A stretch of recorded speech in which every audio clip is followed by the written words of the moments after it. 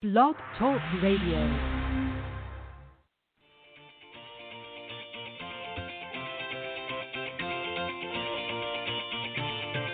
Good evening and welcome to Golf Talk Live. I'm your host, Ted Odorico, broadcasting live every Thursday evening beginning at 6 p.m. Central right here in Panama City Beach, Florida, home of the world's most beautiful beaches. I want to thank everyone for joining me on my weekly broadcast. Each week I'll feature some of the best instructors, coaches, authors, and entrepreneurs in the golf business today. Starting March 7th, I'll be adding the Coaches Corner panel to the mix, beginning the show with a great discussion, followed by an insightful interview with this evening's guest. So let's get started by introducing tonight's special guest.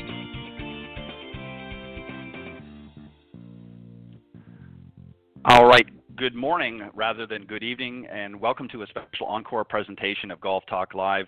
I'm very honored this morning to welcome my special guest here in just a moment, the legendary Gary Player. But first, let me remind everybody that Golf Talk Live is brought to you by the iGolf Sports Network and Golf Tips Magazine. iGolf Sports is a live stream broadcast and media production company providing top quality programming designed to attract the golfing enthusiast. And of course, Golf Tips, the game's most in-depth instruction magazine, offering insightful reviews on the latest equipment, tips from top PGA and LPGA professionals, all designed to help improve your game from tee to green. So subscribe today at golftipsmag.com. All right, as I mentioned, this is a special encore presentation of Golf Talk Live, as you heard in the intro. My show normally airs Thursday evenings from 6 to 8 Central or 7 to 9 Eastern, but I decided to make a special presentation for my guest this morning. I'm very honored to have him join me. And I'm going to tell you, for those, I think most of you out there that follow golf know Gary very well and his record, but I'm going to tell you a little bit about him, and then we're going to bring him on and have our discussion this morning. Of course, Gary, as I mentioned, is a legendary player referred to as the Black Knight. He's won 9 times in the major championships, including 3 Masters, a U.S. Open, 3 Open championships, and 2 PGA championships. He's won over 167 professional golf tournaments worldwide and is one of only 5 men to capture golf's coveted career Grand Slam. In addition to winning 9 major championships on the PGA Tour, he also won 9 major championships on the Champions or Seniors Tour and is the only player in history to complete the Grand Slam on both of those tours.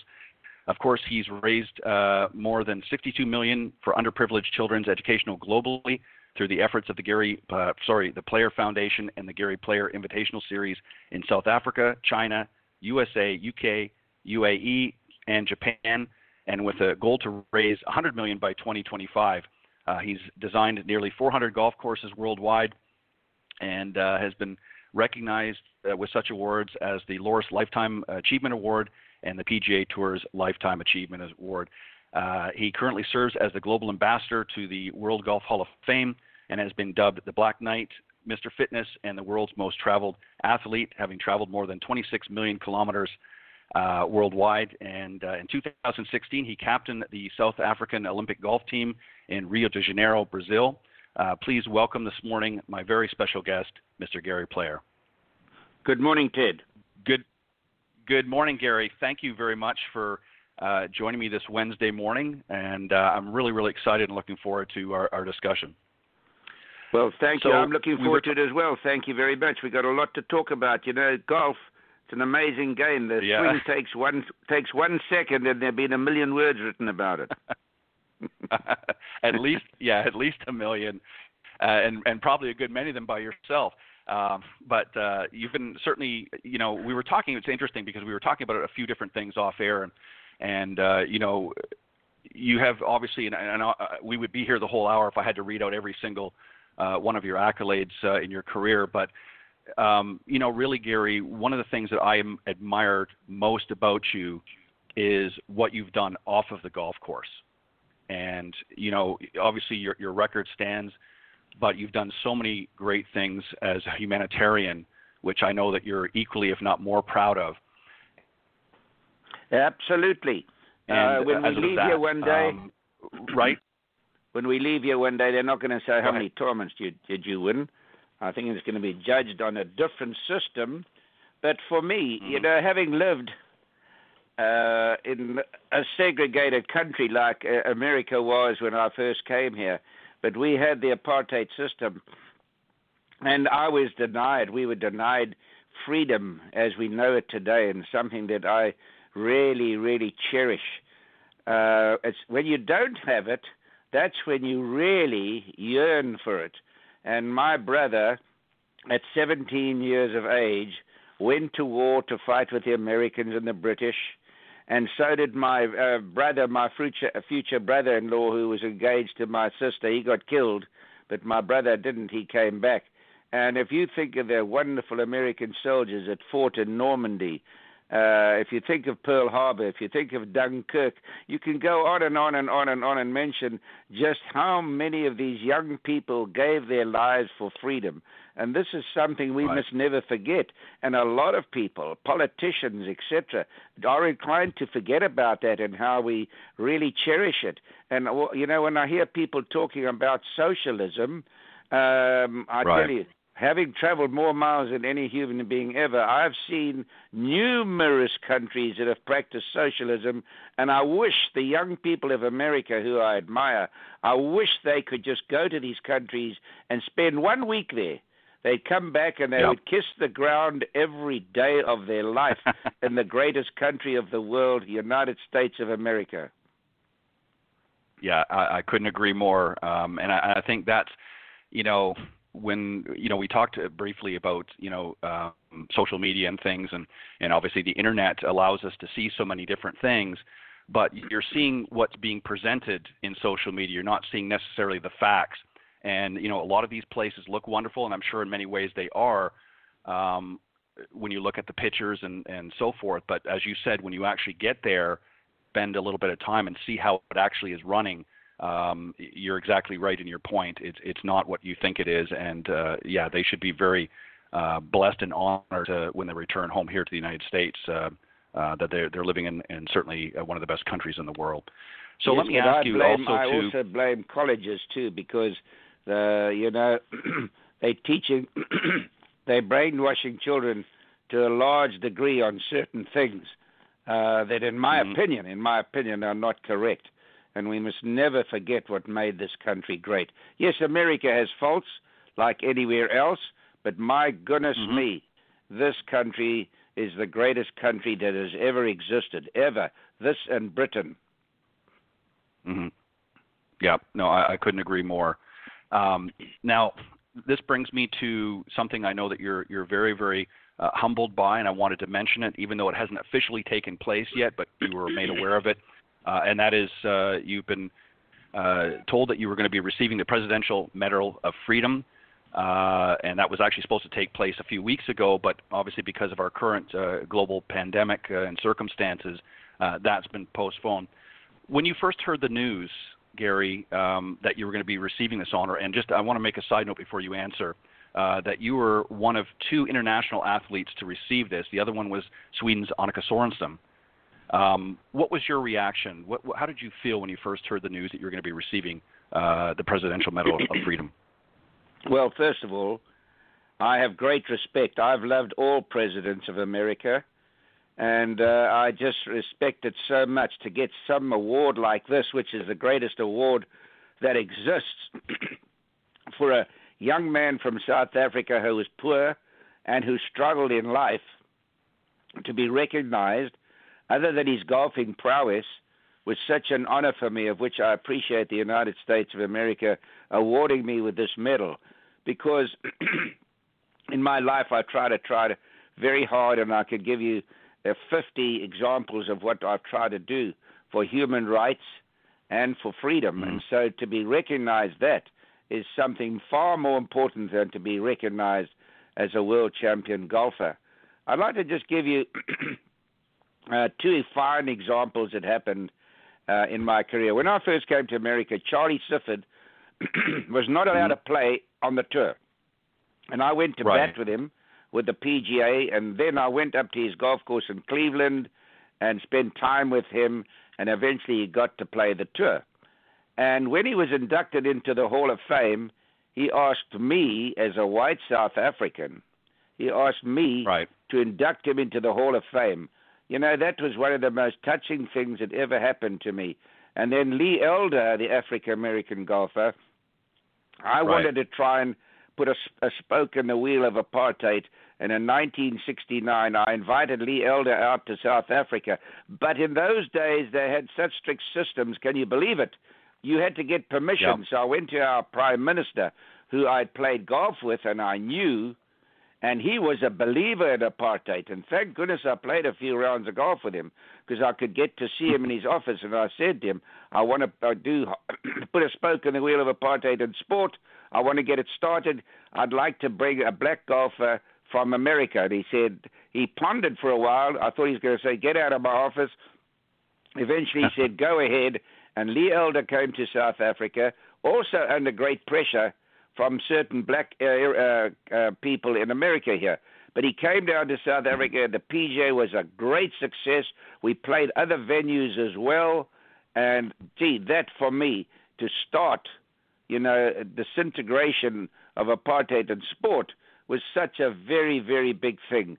And so for me, those kind of things have given me a great thrill in my life.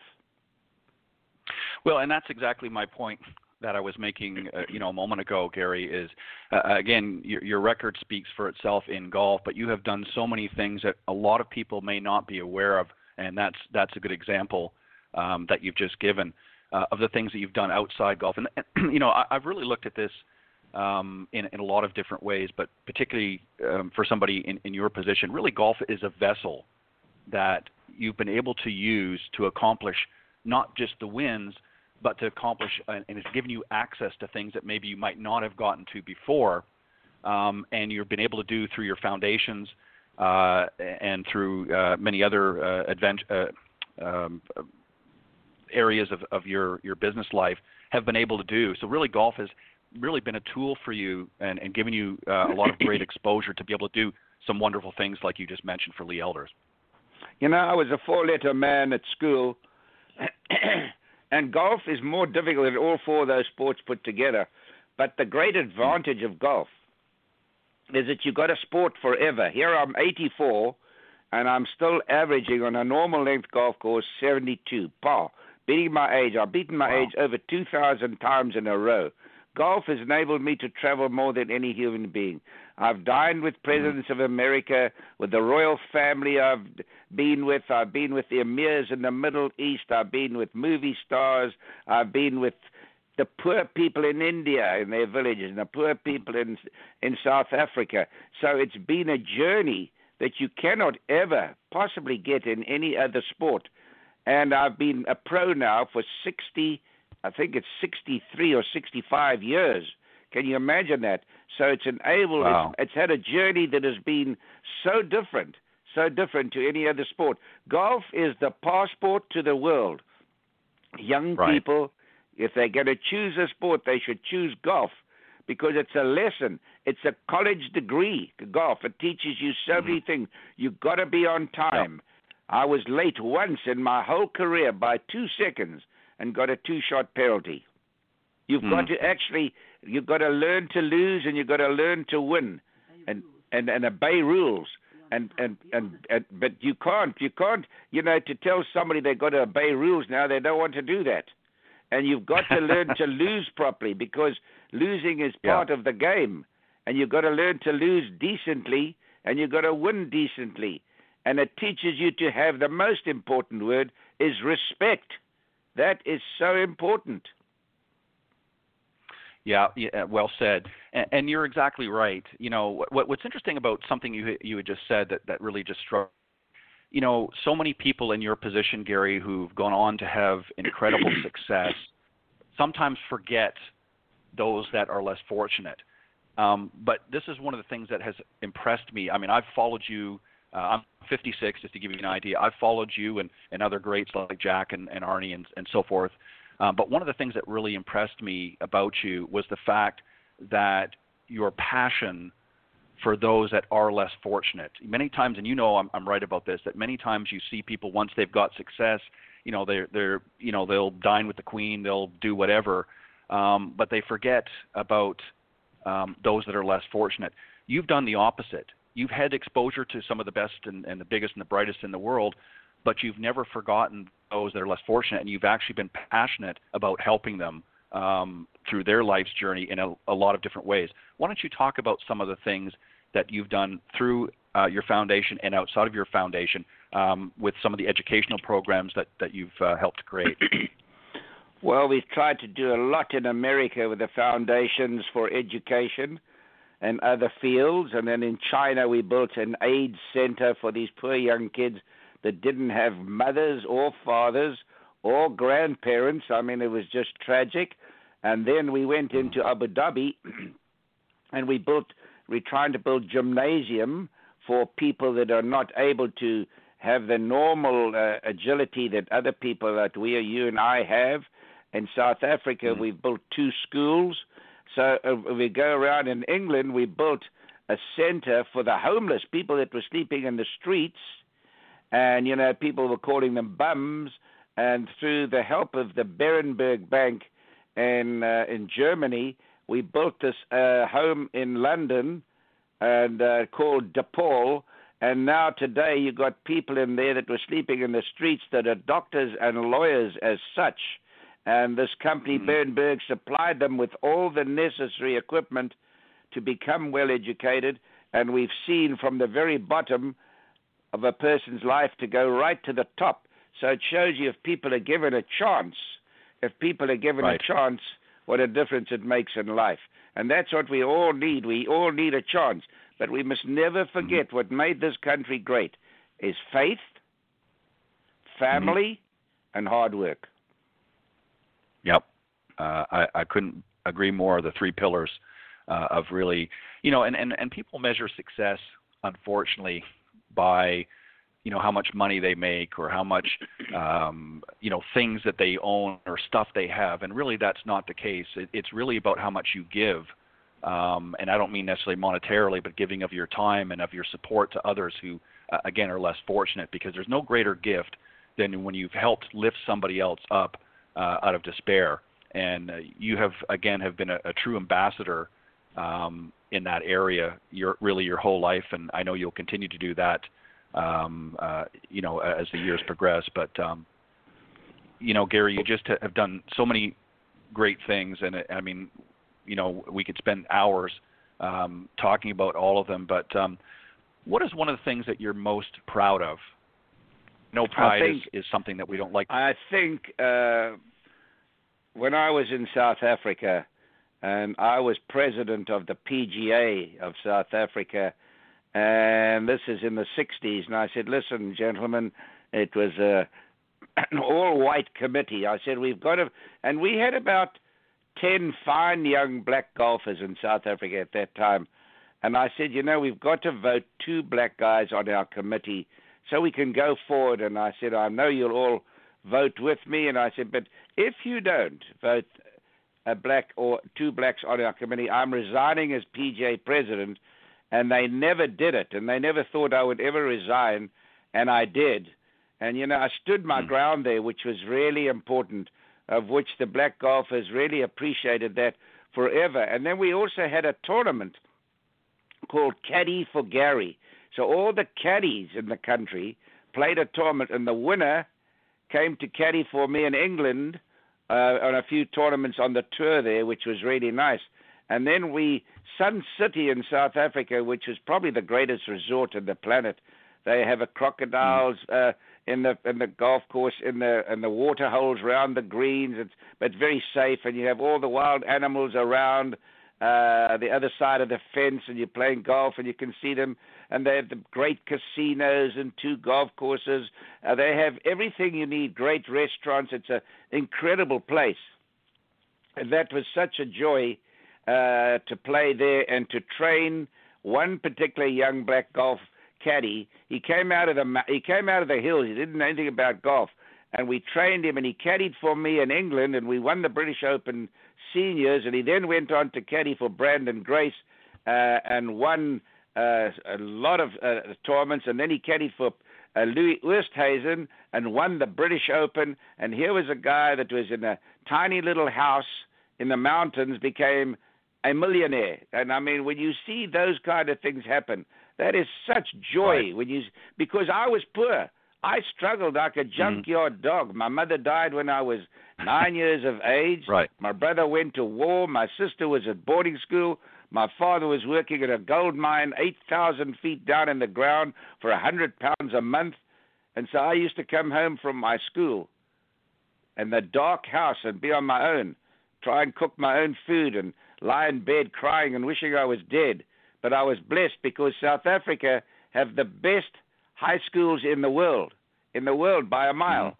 And so I was able to get this great education. I mean, today in our high schools, you'll find as many as 4 or 5 languages being spoken, and the dress code and the sporting facilities. South Africa is a phenomenal country. I just hope it stays that way. I couldn't concur more. One of the things, Gary, that is interesting, going back to golf, is not only the lessons that you learn, obviously, to play the game, but the life lessons, as you pointed out. And I want to go back in time a little bit because you mentioned, growing up and that some of the difficulties and that you faced. What was it about golf that appealed to you? When did it sort of take root in your soul and say, this is something I want to do? What was sort of the story that got Gary Player into golf? Well, my father worked on the gold mine, and they allowed you to play there on the weekends. I mean, and they had every gold mine there, its own golf course, which were beautiful golf courses. And one day he said to me, come and play golf. And I said, not for me. That's a sissy's game. I don't want to play that game. Thank goodness I went and played with him. And that's what got me started. And I'm so grateful for what golf has done for me. My goodness me, how do you ever work out what a sport can do for somebody? Let's say you play in the NFL or you play basketball or baseball. You're there for a mere NFL. The average I think is about 4 years. All right, you do get people like Tom Brady. I mean, who plays for a long time, exception. But I mean, the average guy is 4 years. Golf. I mean, I've been a pro, as I said, for nearly 65 years and can still play well. Yeah. I mean, what a sport. Yeah. Honestly, and that also the sport, it helps the average young man in his business. If a young man only knew you've got to have a sport as you get older, because most people, and with obesity, the biggest problem facing America today, I think, is obesity. The young people are looking at their phones all damn day long, and they're not going to the gym enough, and they're not exercising, and then obviously they eat more and they get heavier, and then you get diabetes. Diabetes, there are going to be 100 million Americans with diabetes in 50 years' time, unless they find a better cure than insulin. So, and one of the best cures is not eating junk and exercising. Mm-hmm. Now, it's all right to have a cell phone, but the parents have got to make sure that their children exercise. But you see, the schools are not doing that. In South Africa, you go to school, you all exercise. You go to the gym and you exercise. You exercise on the field. How long that'll last, I don't know. But this is what's happening. The human being is deteriorating in a physical ability. And let me tell you something, Ted. I might be wrong, but I don't know if healthcare systems will be working in 60, 70, X amount of years' time. People are getting so sick with cancer, diabetes, and heart attacks. Right. Millions are dying. Millions are getting it. That the demand, I don't know whether they'll be able to afford it because people are getting very sick. Yeah, I couldn't agree more. And, it's an interesting point, and I want to talk about fitness a little bit because, again, for those that know your story, that's something you're very passionate about. But you're exactly right, because we see. I remember just going back probably a couple of decades when George Bush Sr. was president of the United States, and I remember Arnold Schwarzenegger came in as sort of a fitness czar, if you will, and he talked about after-school programs, and there was this real big push on getting the kids involved physically. And then all of a sudden, a short time after, it sort of disappeared. And now they're doing the opposite. They're getting rid of these programs, both in the schools and even some of the after-school programs. And you're right, obesity has become a big problem. And I don't understand why there was an about-face. But this is something that obviously you're very passionate about. And you have really, think about this, and I want to pay you a quick compliment here. You talked about, beating your age. I mean, to shoot 72, even in the best of times, considering what the average score is now for many amateurs, at 84 years old is monumental. I don't think people really appreciate what you're able to do at 84. And part of that, and a lot of that, is not just your skill as a golfer, but how you've taken care of yourself. Tell us a little bit about what you do to keep Gary Player fit. Well, when I'm finished talking to you on the phone here now, I'm going to the gymnasium and will work out very, very hard. I still push 300 pounds with my legs, and I do hundreds and hundreds and hundreds of sit-ups and crunches. I work my whole body, in fact. But the big thing is the eating.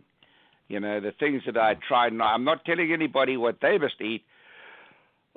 Excuse me, I'm not telling people what they must eat, but what I try not to eat is white bread, any white flour. Mm-hmm.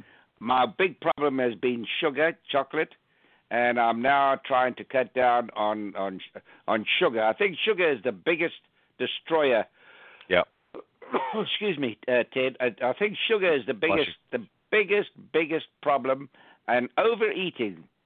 Honestly, Ted, the less you eat, the longer you live. You got to eat properly. A lot of greens, a lot of fruit, a lot of vegetables, green juice. Get a blender and put in things like cabbage and broccoli and spinach and carrots and celery, and have that juice.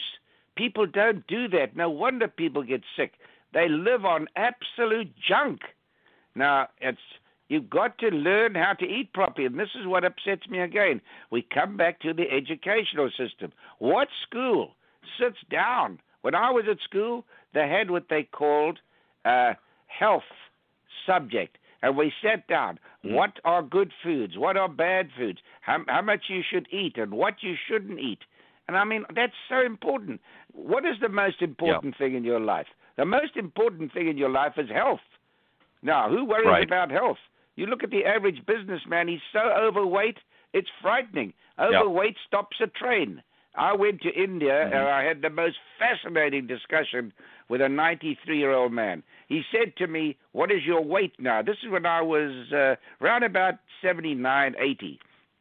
He said, what's your weight? And I very proudly said, I'm only 5 pounds heavier than I was when I was 25. He said, very bad. I said, why? He says, well, now that you're nearly 80, your joints are not as strong, your heart is not as strong, nothing in your body is as strong as it was. You should be 5 pounds under what you were in your prime. And it makes such sense. In fact, you should be 10 pounds, because carrying a weight around and overeating is the quickest way to get sick.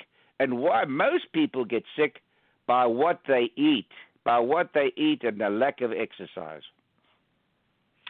Yeah, what's interesting about that is, and again, you're exactly right. When you look at the food, I remember as you did growing up, and we talked about the food groups and so on and so forth, and then somewhere along the line that all changed and kind of went out the window.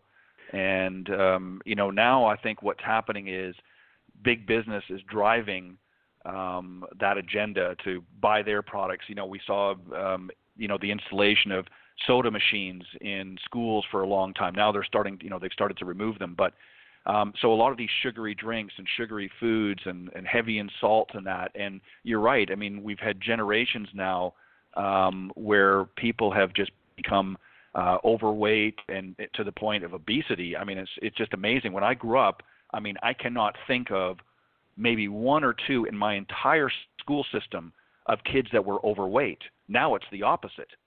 Yes. So there's, do you know what I'm saying? You know what I'm talking about. I mean, there were maybe one or two kids, and that, right. And it's just, and then they're getting on medications and so on and so forth. But it's just it's a terrible thing. And again, you have done such a phenomenal job. I mean, it's amazing. I've watched over the years as you've done many demonstrations of physical strength, and I mean, it just blows the mind. Even in my best day, I couldn't do half of the stuff that you do, and it's just amazing. And it's just a testament to to your drive and your passion for keeping fit. And you're exactly right. And you've been, again, to throw that word out, you've been an ambassador of fitness as well. Let's talk a little bit about golf. Let me just say one thing, though.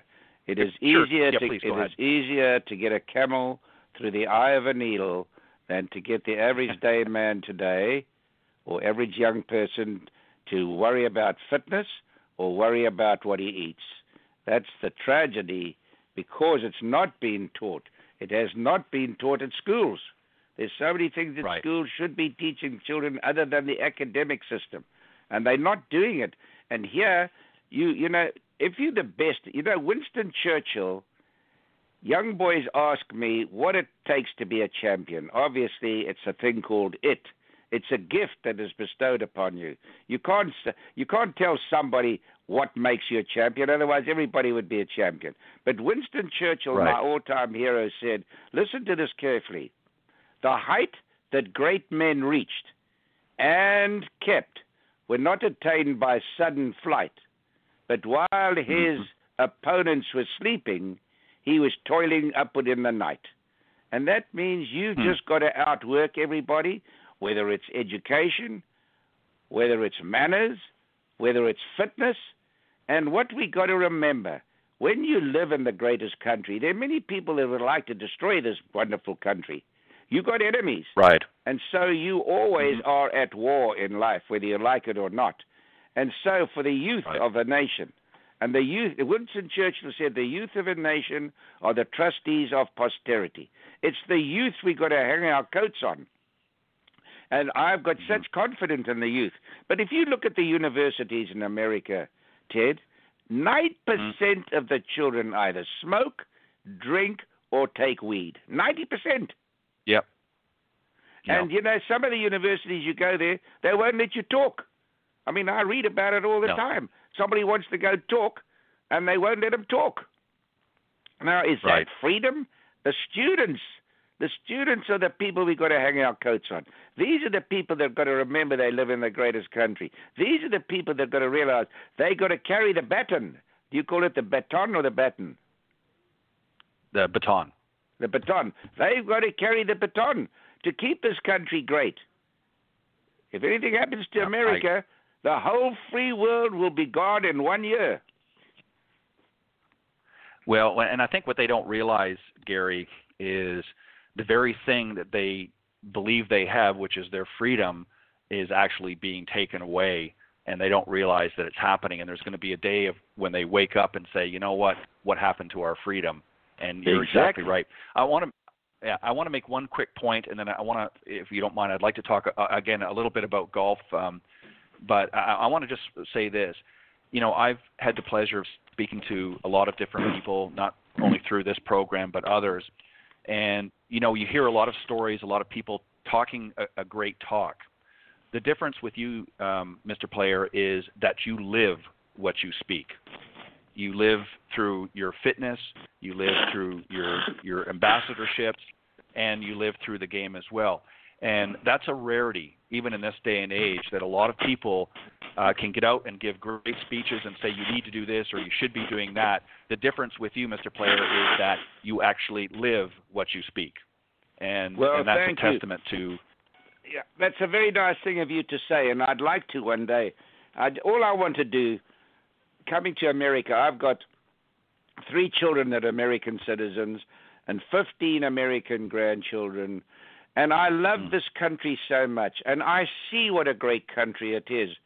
And I just pray that the youth will wake up every day. You know, when I see that, and this is just my opinion, it's my freedom, when I see that American women's football team, they win the world championship, which is such an honor for America.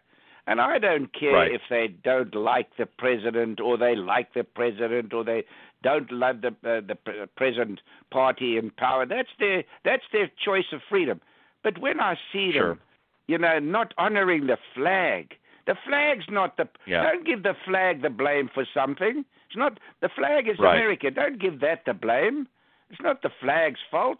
And when I see that, it just makes me very, very sad to think how many people died for that flag and how they dishonor it. That you can demonstrate, sure, everybody's got, that's the beautiful thing. We have the right to demonstrate. Demonstrate as much as you like. But don't take it out on the flag. That's the thing. Look, that's just my opinion.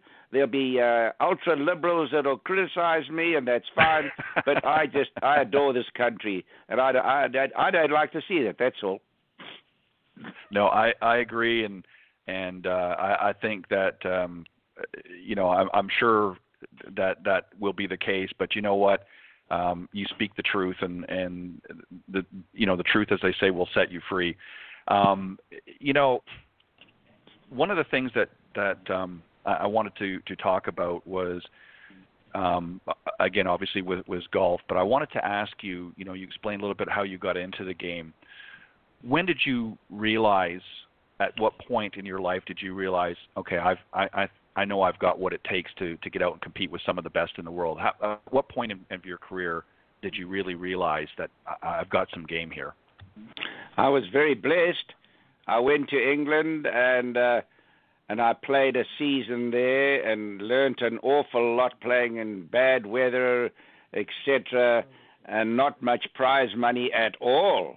And then the next season I went to England at the age of 20 and won a tournament and shot 70, 64, 64, 68, 70, and won the tournament. And so, that was really quite something at my age. And then I won the British Open at 23, the youngest man to ever win it at that stage. And so I was very blessed that I practiced so hard, but I was loaned that thing called it. It was a gift. Mm-hmm. And I worked hard and developed that gift. And so I was very fortunate. Whereas a lot of young guys, they play and they play and they play for years and they never make it. And that's life. Yeah, and again, it goes to, I think if you want something and you have a passion for something, you've got to get out there, as you mentioned in your when you talked about what Winston Churchill said. You've got to get out there and when everybody else is sort of sleeping or not really focused, you're out there doing what you need to do to get the job done. Well, look at Muhammad Ali. Look at Muhammad Ali. How he came from nothing. He came from nothing, and how he became a world champion by really getting in that ring and watching what he was eating. I remember him saying that he also liked sweets, and he said he was going to not have any more sweets, and he practiced. And honestly, that guy, he worked so hard. And all athletes, that's why I admire athletes, because you can't become champions. You cannot become champions unless you work hard. And I think the greatest demonstration that an athlete can do is just to show people you can become a champion through hard work, because people look up to athletes and they like to see it. Yep. And athletes have a debt incurred. They owe society. They're making so much money that is beyond one's comprehension. So they have a debt to the public.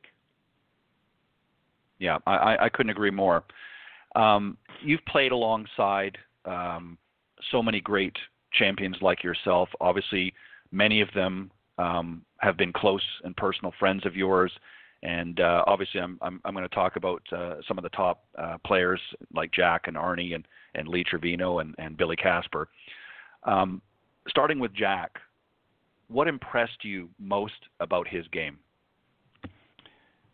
Jack, first of all, was the greatest gentleman I ever played against. He was the best. And the thing that impressed me most, which most people lack, and that's phenomenal patience. My goodness me, he oozed with patience, and he's my best friend at the moment.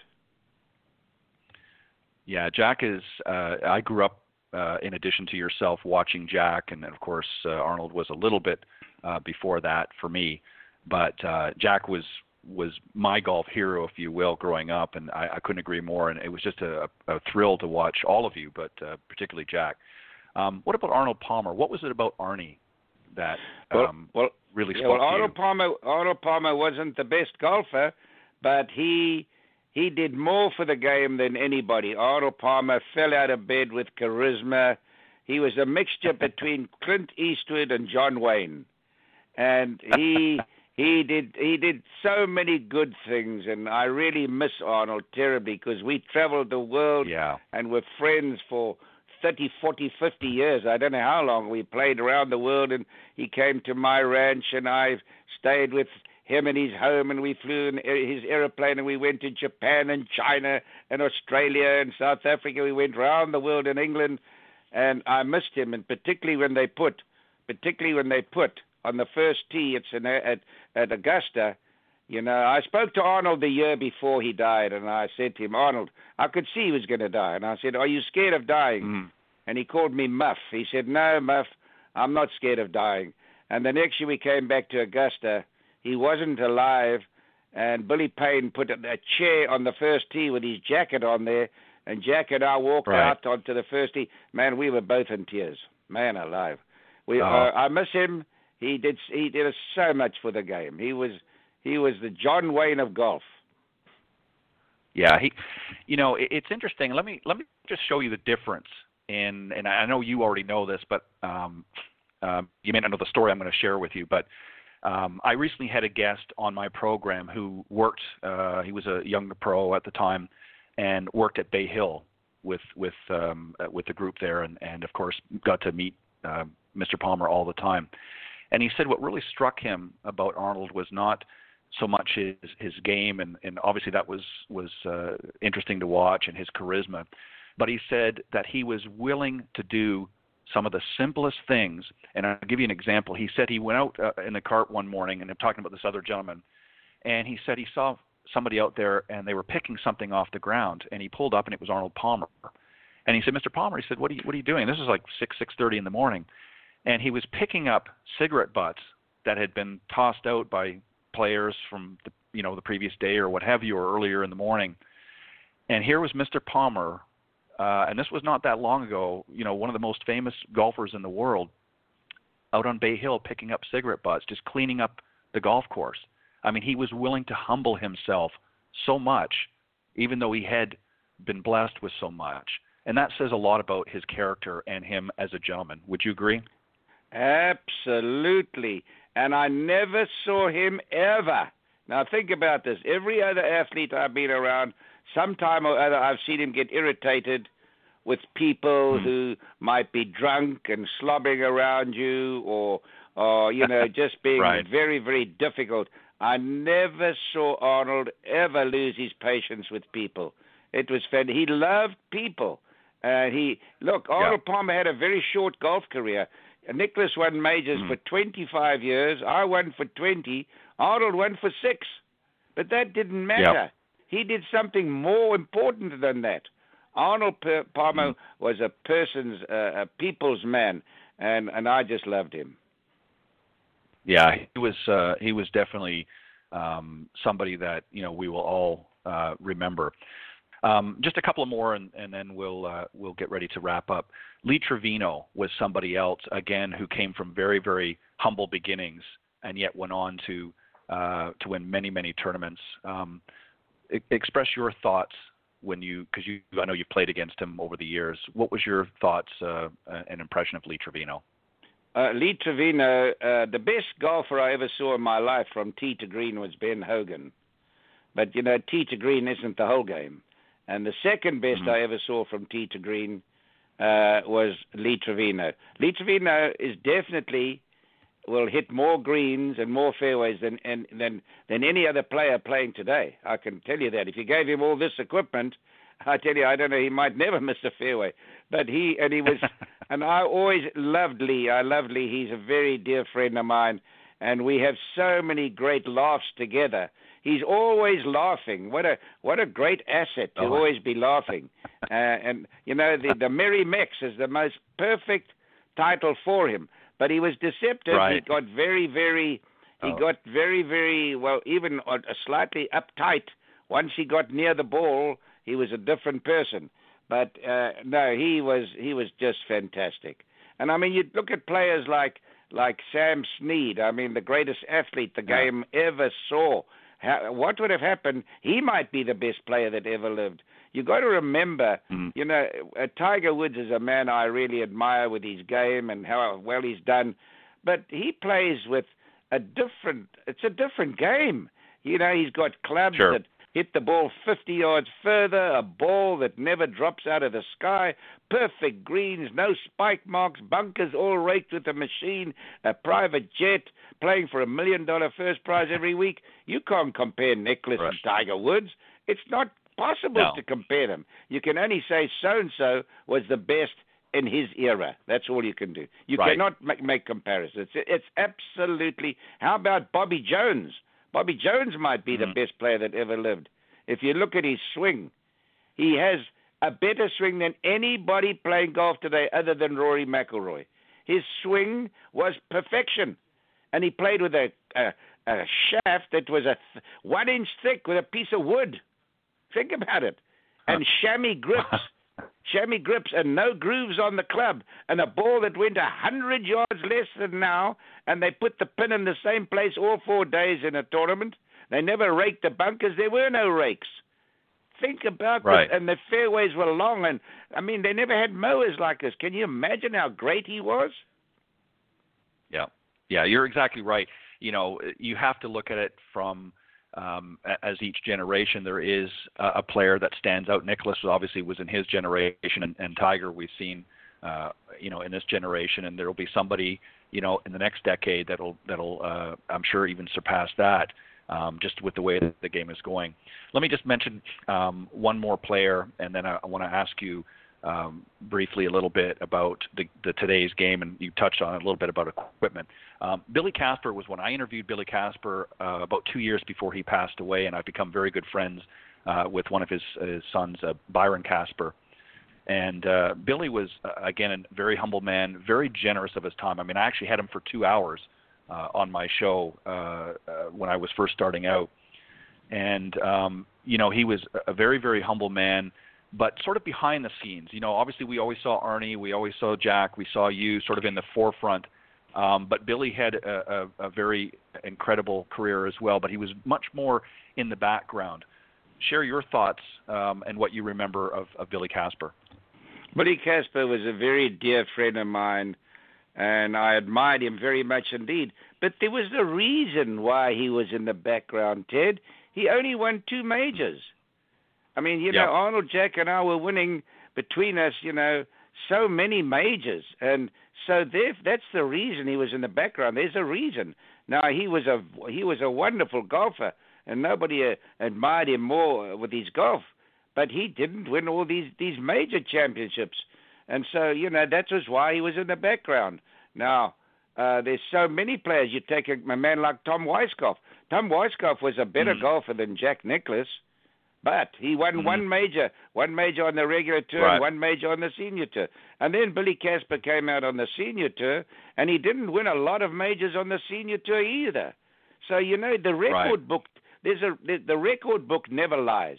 You want to see who the best players are, pick up the record book. Don't read about, this guy had that, or he had charisma, or he hit the ball a long way. Just look at the record book. And people don't do that. Even the people that are judging the best players that ever lived, they get influenced by other matters other than what is in the record book. You're exactly right. I think Tom Watson was a way better golfer than Billy Casper. Not a comparison. And nobody mentions it. He won 8 majors, man. And he won majors on the senior. He won majors on the senior tour. Man, Tom Watson was a hang of a player. Yeah, Tom Watson, I always enjoyed watching him as well, and I couldn't agree more. What's really uniquely interesting is when you look at the game, and I'm kind of going back a little bit with yourself and Jack and Arnie and Lee and some of the others, Chichi Rodriguez.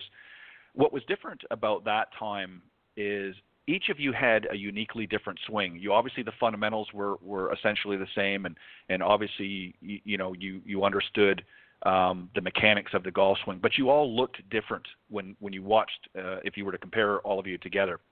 But when you look at today's modern game, everybody seems to have virtually, with a few exceptions, Jim Furyk comes to mind, and obviously Freddie Couples, but everybody sort of has the same cookie-cutter-looking swing. Is that why do you think that you don't see, with the exception of Tiger and maybe Rory, a lot of domination in the sport? because everybody's kind of on the same level? I really cannot answer that, unfortunately. Tiger Woods has dominated. If Tiger Woods never had the problems that he had, and which can happen to all of us in our lives, we must never be judgmental. If Tiger Woods never had his problems, he would have won at least 20 majors. I mean, it's just a very sad thing, because here's a man that won the U.S. Open by 15 shots at Pebble Beach. Not 5, 15. And the next week or so, he's having lessons. Now, he had lessons because he wanted to try and get even better, but that was to his detriment. And then he had these back operations and knee operations, and then getting divorced. All these things put you back. Sure. But my goodness me, he's a tsunami. He came back last year and won Augusta. I mean, I never thought, everybody says, oh, yes, I knew he'd win tournaments. I never thought he'd win another golf tournament, never mind a major. And he came back and excelled. That and Ben Hogan's comeback after being crashed in a car are the two greatest comebacks I've ever seen in sport. Unbelievable. I mean, it's just remarkable. Yeah, Tiger has always been full of surprises. There have been moments in rounds when, he would, and it was always interesting is, he certainly led tournaments, but many of the tournaments he won, he actually was just lurking somewhere in the background a few strokes back, and then all of a sudden he made his move and, ultimately would win the tournament. But you're exactly right. I think without his injuries and obviously personal things that he has dealt with, I think we would have seen a much different outcome than what we have seen. But I couldn't have been more excited when he won last year's Masters, and I'm eager to see him defend that title in the fall this year. Let me just go with one more topic, and then we'll close out, and that is today's equipment. What are your thoughts on today's equipment? Obviously, vastly different than when you were younger and playing with the equipment you did. What do you think of today's equipment? Do you think they've gone too far? Is it making the game to the point where, and I don't want to use the term skill, but the clubs are increasingly helping them go farther, the ball and so forth. And Jack has been very open about scaling some of that back. Do you agree with his assessment, or do you think that we just need to leave it as it is and things will sort of sort itself out as we move along? I'm a great believer in leaving all the equipment exactly as it is, and even better if they want to for the average weekend golfer, because golf is the weekend golfer. Golf is not the professional golfer. And we need more young people to play this game, and we've got to put our heads together and get them to participate. Professional golf is a different game to amateur golf. And I know that certain people, officials, won't agree with me. But if you want to just see how different it is, go on the first tee and watch Koepka play, or watch Rory, or watch Tiger play, and you'll realize it's a different game. So what we should do is we should cut the ball back 50 yards and not make this equipment any more compared to what we played with. It's illegal, but it's not officially illegal. And so what is going to happen? We've got to have vision in life and in sports. And we're going to have people in 40 years' time get on the first tee at Augusta, which is 450 yards long, and he's going to drive it on the green. They're going to hit the ball 50 yards past Koepka and Rory McIlroy right now, depending on how far the ball can go, which I don't know. But the thing is, and I'm proud to say I started the physical fitness on the golf tour in 1953. Nobody was doing weight training except Frank Stranahan and myself. And we were ridiculed. And some of these people on the Golf Channel still ridicule Tiger and Rory for the weight training they do. They're really ignorant of the fact what weight training does. There's no such thing as muscle bound. If you muscle bound before you start exercising. Now, to prove my point, you watch these guys get in the long driving competition. They built like Mr. Universe. You'd think they were muscle bound. They're oozing with muscles. And they take the club back, and the club goes way beyond parallel, and they follow through right around their body. Where's the muscle bound part of that body? Where is it? And so these guys coming in the future are going to all hit the ball over 400 yards because there's such incentivization. Lee Kuan Yew of Singapore, one of the greatest leaders the world ever said, he said, you've got to incentivize people. And so people in China and Africa and India and around the world are seeing, and the great country of America, they're playing for $1 million first prize every week. They're going to work their butts off like nobody ever did, and they're going to come out here built like Tarzan. We ain't seen nothing yet. And so the sooner the golf leaders in the business realize what's going to happen in the future, they better cut the ball back because it's going to make golf a joke. They're going to hit a wedge to every par 5 at Augusta except number 8. Yeah. They're going to drive the third green. They're going to drive the first green. I mean, we ain't seen nothing yet. So we better wake up and prepare. Yeah, and they've made several adjustments. You know, when Tiger came out and you know did just that at Augusta National, they made adjustments. They lengthened the course in order to accommodate that. But there's again, you can only lengthen a course so much, and then it becomes to a point where now obviously Augusta is a little bit different, but you know many of these resort courses that you know for a long time came out that were. I mean, I know one just down the street from where I live that was 7,800 yards. The average person can't play that kind of course. No. It's just too long. No, but here's the point. But you're missing the point, if I may say this. And everybody falls into this trap. It's what it's going to cost to make these golf courses longer. Water. We're running out of water in the world, Ted. Now, a young man who doesn't know anything about nature will laugh at that because he leaves his tap running when he has a shower and he doesn't worry about putting taps off, and they leave it running in their garden and it's raining in the street and the water sprinklers are going. We're running out of water. There are a lot of countries that don't have water, and it's coming here as well. Now, it might not happen in every state, but in Nevada and California, we've already seen it happening. Right. We've got to watch the water. So now we're using too much water on golf courses. No golf course should be allowed to exist unless they have effluent water, which is sewage water, refined. And the other thing is we're going to use more fertilizer, which is not good for the soil continuously using fertilizer. I'm a farmer. I know that. And the other things, machinery, cost millions. So what we're doing is putting ourselves in a hole, and the members are hating it. They're making the greens undulating. When I design a golf course, I make the greens very soft because I know the average man can't play that well. So we're making the greens undulating. We're making the courses longer. It's just one big mess. Yeah, and this goes to just sort of the final point. This really goes to if you look at many of the stats that have come out through various organizations, the National Golf Foundation is one, and others that talk about handicaps. You know, barely in 20, 30 years have we seen that number come down. There's a reason for that. What are your thoughts? I mean, why do you think so many amateurs? It cannot come down because they're making the golf courses too difficult. How could it come down? It's not possible. Mm.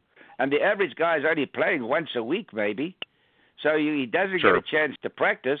And so when you make I can take a normal little old golf course, and if I make those greens undulating and slick and hard, they won't play within 5 shots of their handicap.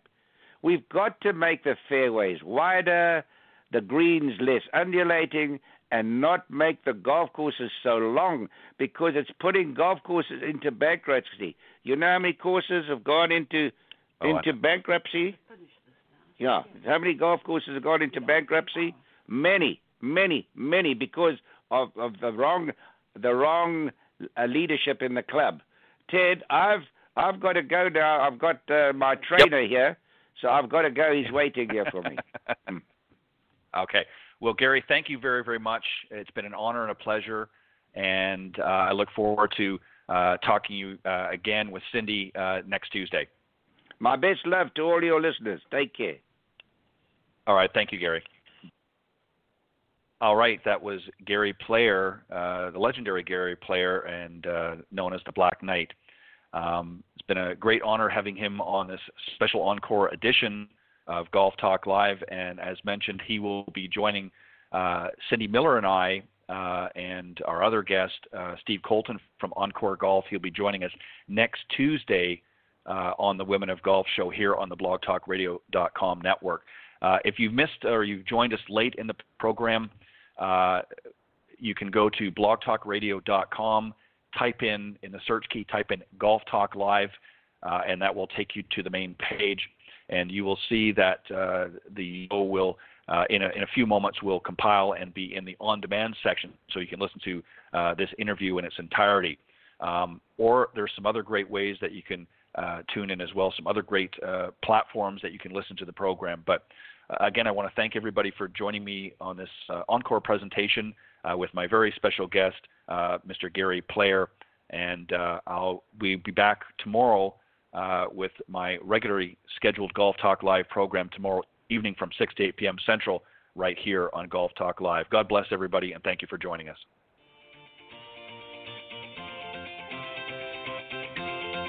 Thanks for listening to this evening's broadcast of Golf Talk Live. Remember to tune in each week at blogtalkradio.com/Golf Talk Live.